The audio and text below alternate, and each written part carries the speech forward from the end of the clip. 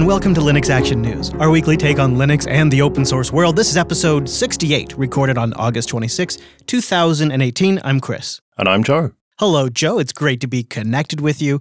We have some major milestones to get into this week, and let's start with Flatpak hitting version 1.0.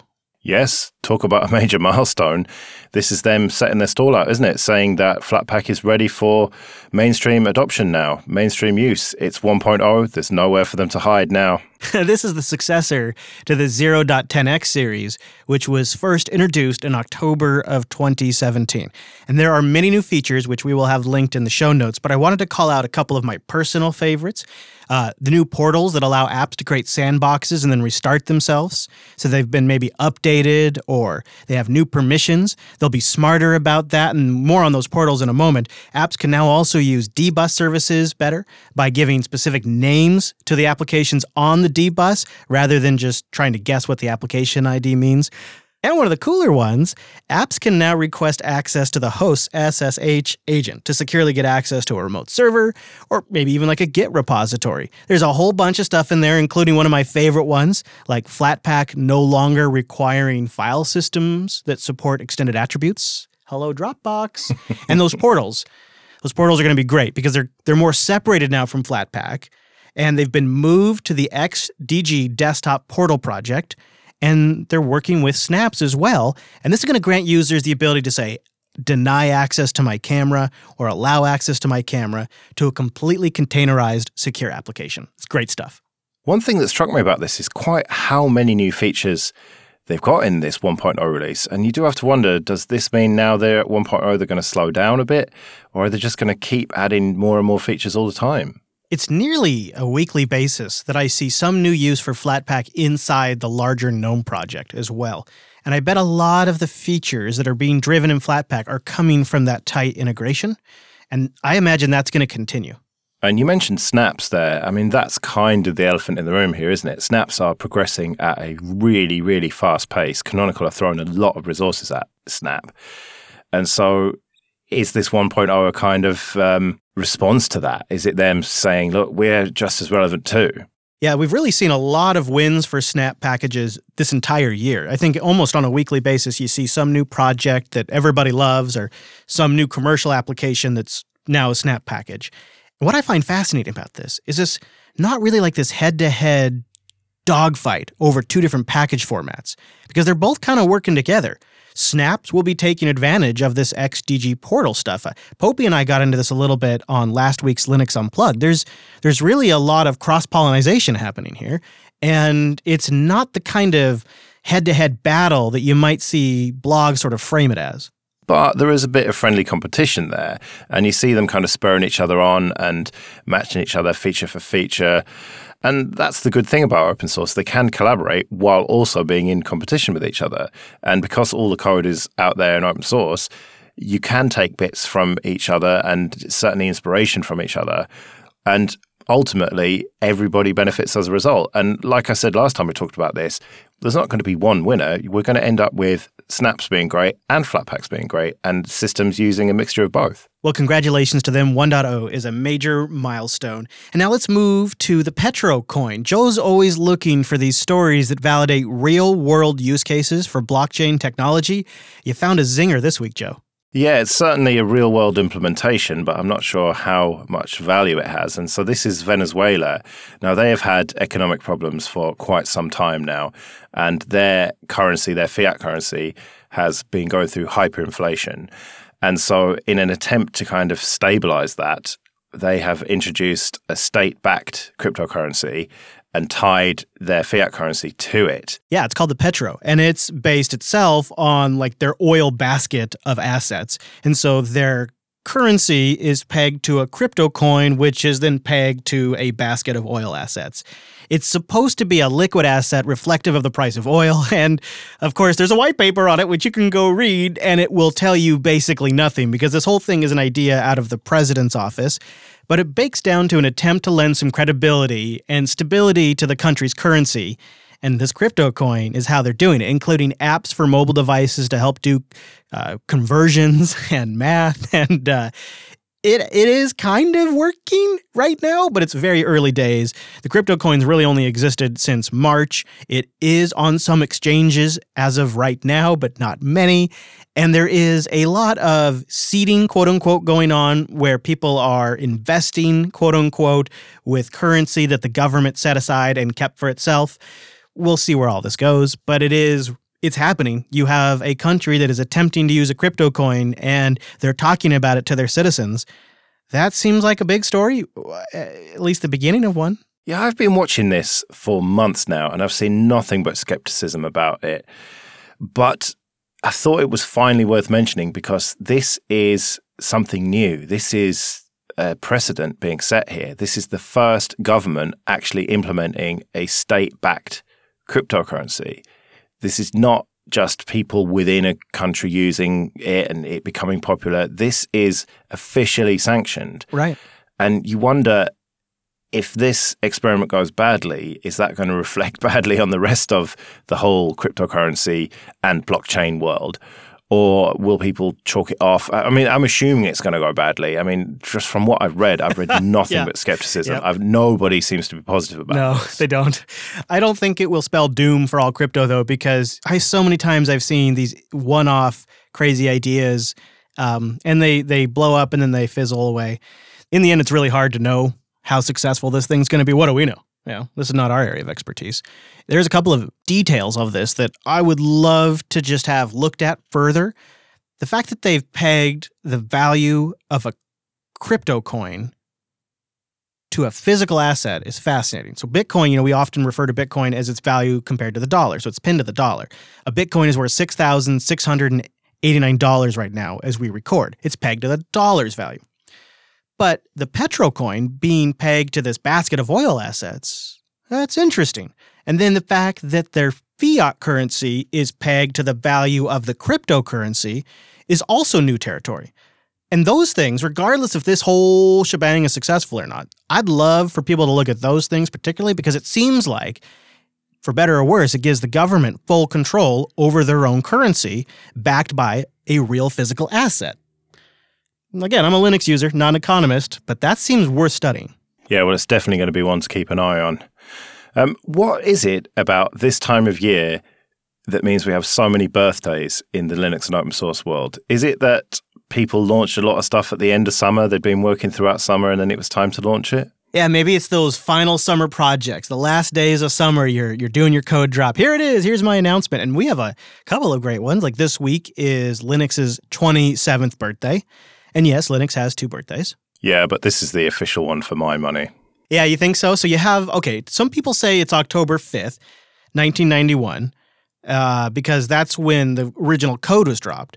But then others say, like yourself, that it's really August 25th, 1991 is the actual birth date, because that's when the announcement took place on the mailing list where Linus introduced his humble operating system that would only work on 386s and would only work with AT clones.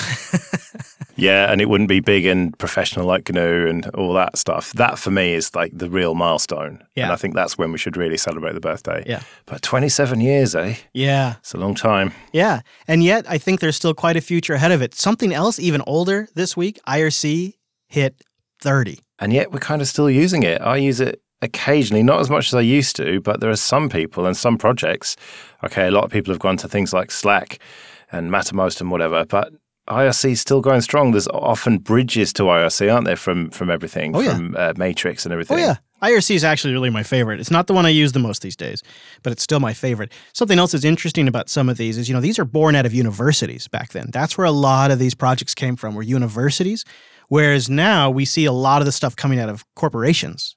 Google's and Amazon's. You see these big projects like Kubernetes and whatnot that started at Google, where in the past they were starting at universities like IRC did. Yeah, I think I'd be inclined to use IRC a bit more if they had Taylor Swift stickers like Telegram.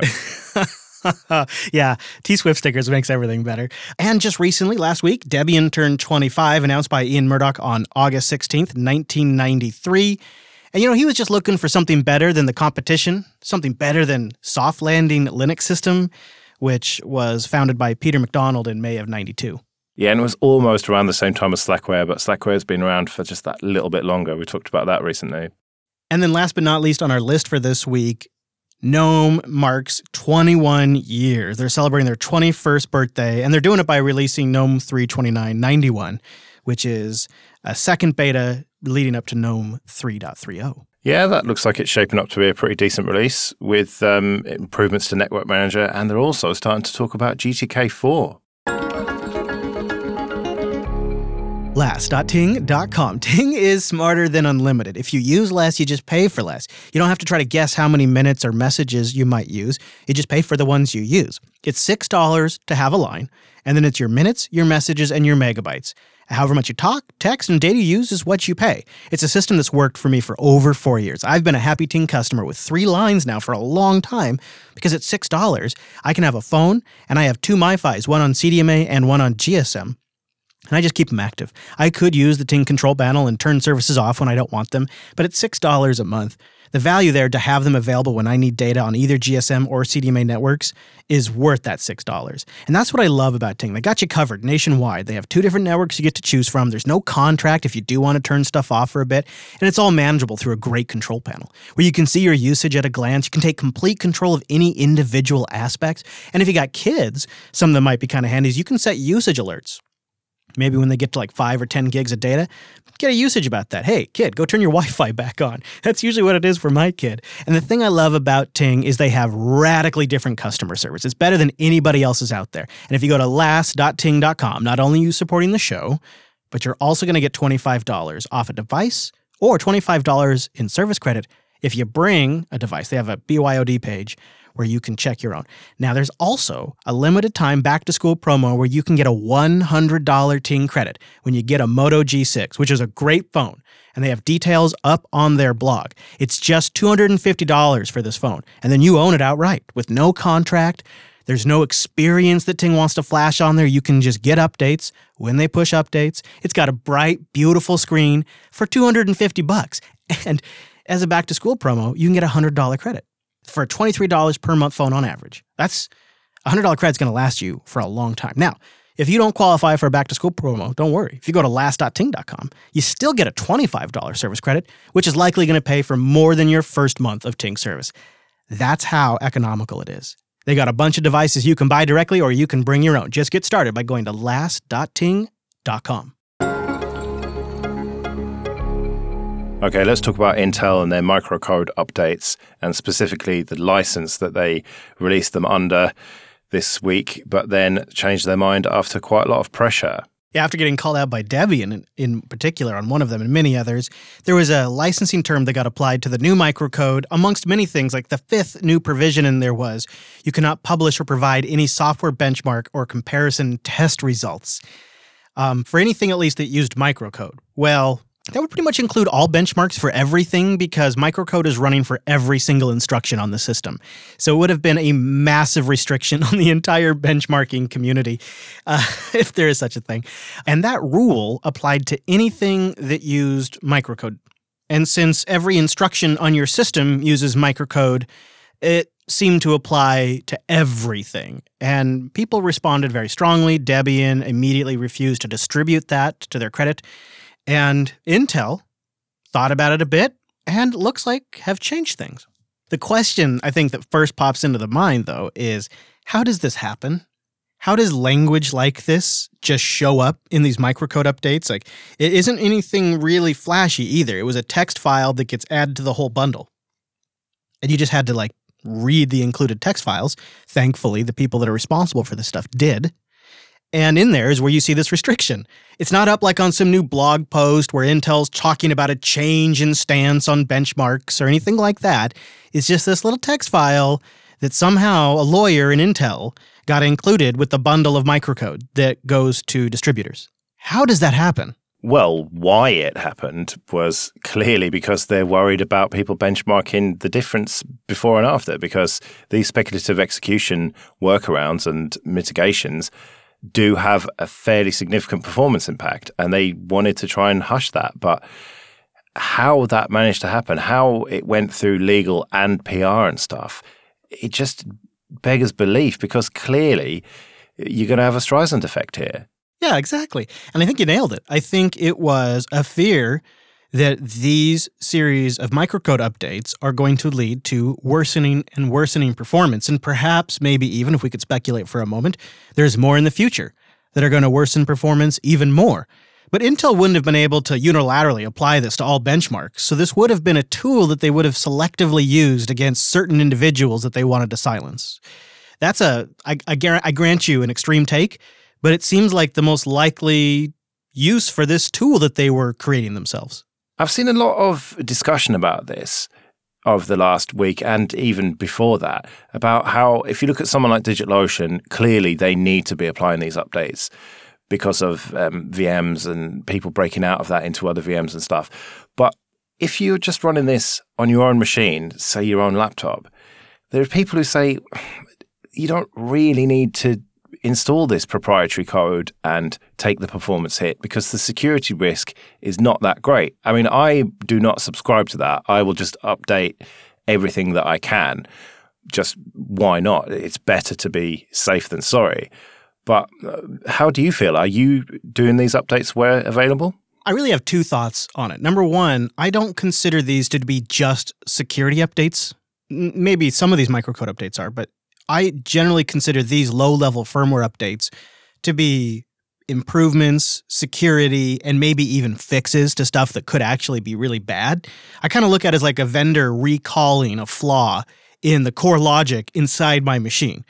And sometimes they can make a mistake again, but sometimes they're trying to fix something that they've now identified since something's been out in the field for a while. So I try to look at microcode updates as a complex thing. And then the second part of it is I also have to be aware that there's a lot more computer in these individual chips than there used to be. These are getting to be very sophisticated chips, with some of them even having their own operating systems and their own environments in there that need to be tended to. And I don't like that, but if I neglect them, the system may suffer for it. It's not as simple as it used to be, I guess is what I'm trying to say. And so when I consider all of those factors, I do tend to be pretty religious about applying these microcode updates and firmware updates. If I saw an NVMe drive update come down, thanks to LVFS in the future, I would do a backup and then I would apply it, because I am assuming that's a pretty important update to make sure that my disk is safe long term. And that's just kind of my general outlook on these things. But I do understand wanting to avoid all of that and just assume if it's working, it's working. If it ain't broke, don't fix it. And you got to draw the line somewhere. It's one thing to keep your desktop OS up to date, but the individual components inside your PC, where do we draw the line? I'd like to ask the audience too. linuxactionnews.com/contact. All right, well, let's talk about the biggest story of the week. And again, this is proprietary software, but it's got a lot of people excited. We teased it last week, but now it's official. You're going to be able to play some, at least, Windows games on Steam for Linux officially. They're calling it Steam Play, and they say it's powered by Proton. Now, Proton is a wrapping up of Wine and other tools, some of them which we talked about last week, like DXVK, all into one subproject that then the Steam client sits on top of. So what many people speculated last week, including myself, that DXVK was going to be sort of at the core of this, turns out it's even more than that. Not only is it the core of Steam Play, it has been funded by Valve. They actually employed the DXVK developers since February of this year. And on top of that, they also helped fund VKD3D, which is a direct 3D12 implementation based on Vulkan. And they've been contributing towards OpenVR. So the big question is why? Why are they doing this? We speculated that they started the whole Steam on Linux and SteamOS thing in the first place because of potential changes to Windows and moving to an App Store only software installation model. That turned out not to be the case. And so for a while, we've been thinking that SteamOS was pretty much dead. The market share for Linux in Steam hasn't been growing significantly. It kind of hovers around, 1%, if that. And so why are they putting these resources into this? It kind of doesn't make that much sense unless they see another potential change with Windows coming. Yeah, I follow you. And some people have even said this is going to hurt native game development now. Developers will not be incentivized to release a Linux version anymore because they can just use Steam Play, as if developers were just on the edge of their seat to release a whole bunch of new games. I think this is part of a bigger strategy. I don't think it's 100% about SteamOS, and I don't think it's 100% about hedging against Windows going to ARM or at Windows locking everything down to a store. I think it's about Valve having a store that when you buy a Steam game, you can play it on any of your devices. And it really kind of fits in with Steam home streaming as well. I kind of see all of this stuff as one and the same. With Steam home streaming, you could have a Windows PC in a closet that streams the game to the Steam client on your Linux box or on your Chromebook even. It's really just an H.264 video stream.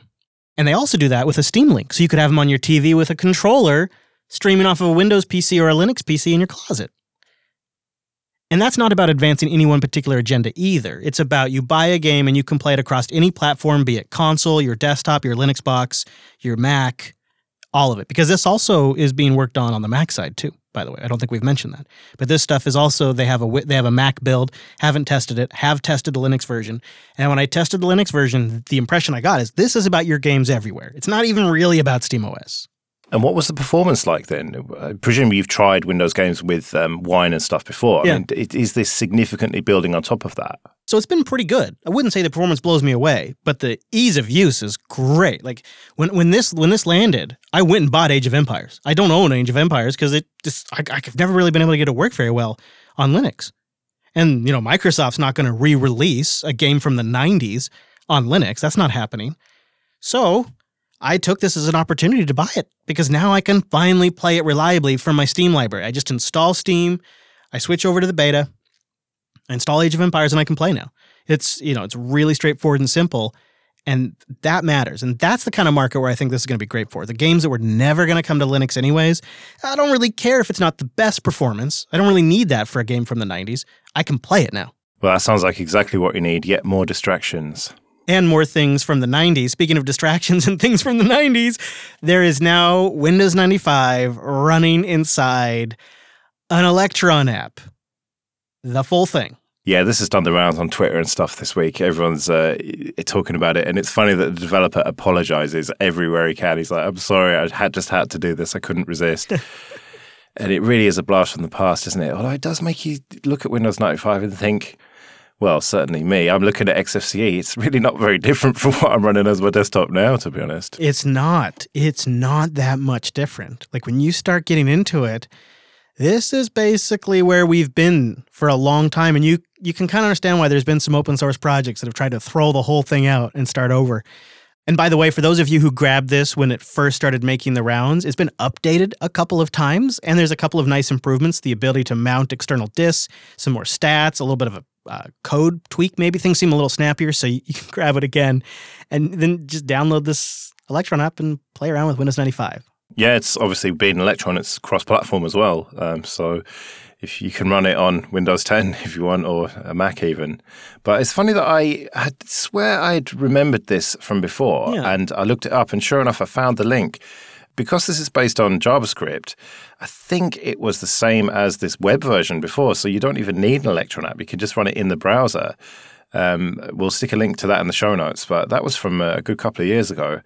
But it is a bit of fun, isn't it? I don't think it's much more than that. And I've seen a bit of talk about how this is clearly copyright infringement, and so I would say grab it while you can because it may well get pulled down. Yeah, I'm surprised Microsoft hasn't taken action yet. Maybe they'll be good about this.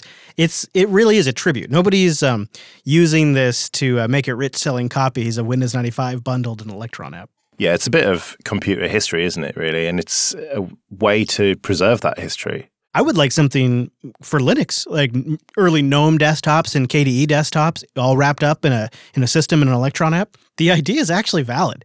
I don't know about a JavaScript virtual machine, maybe something else for the virtual machine, but the idea itself as a way to revisit historical software, I think kind of works. Yeah, but I would definitely disable the network because a lot of the old software is pretty riddled with security holes. No network and no access to the local file system by default. Yeah.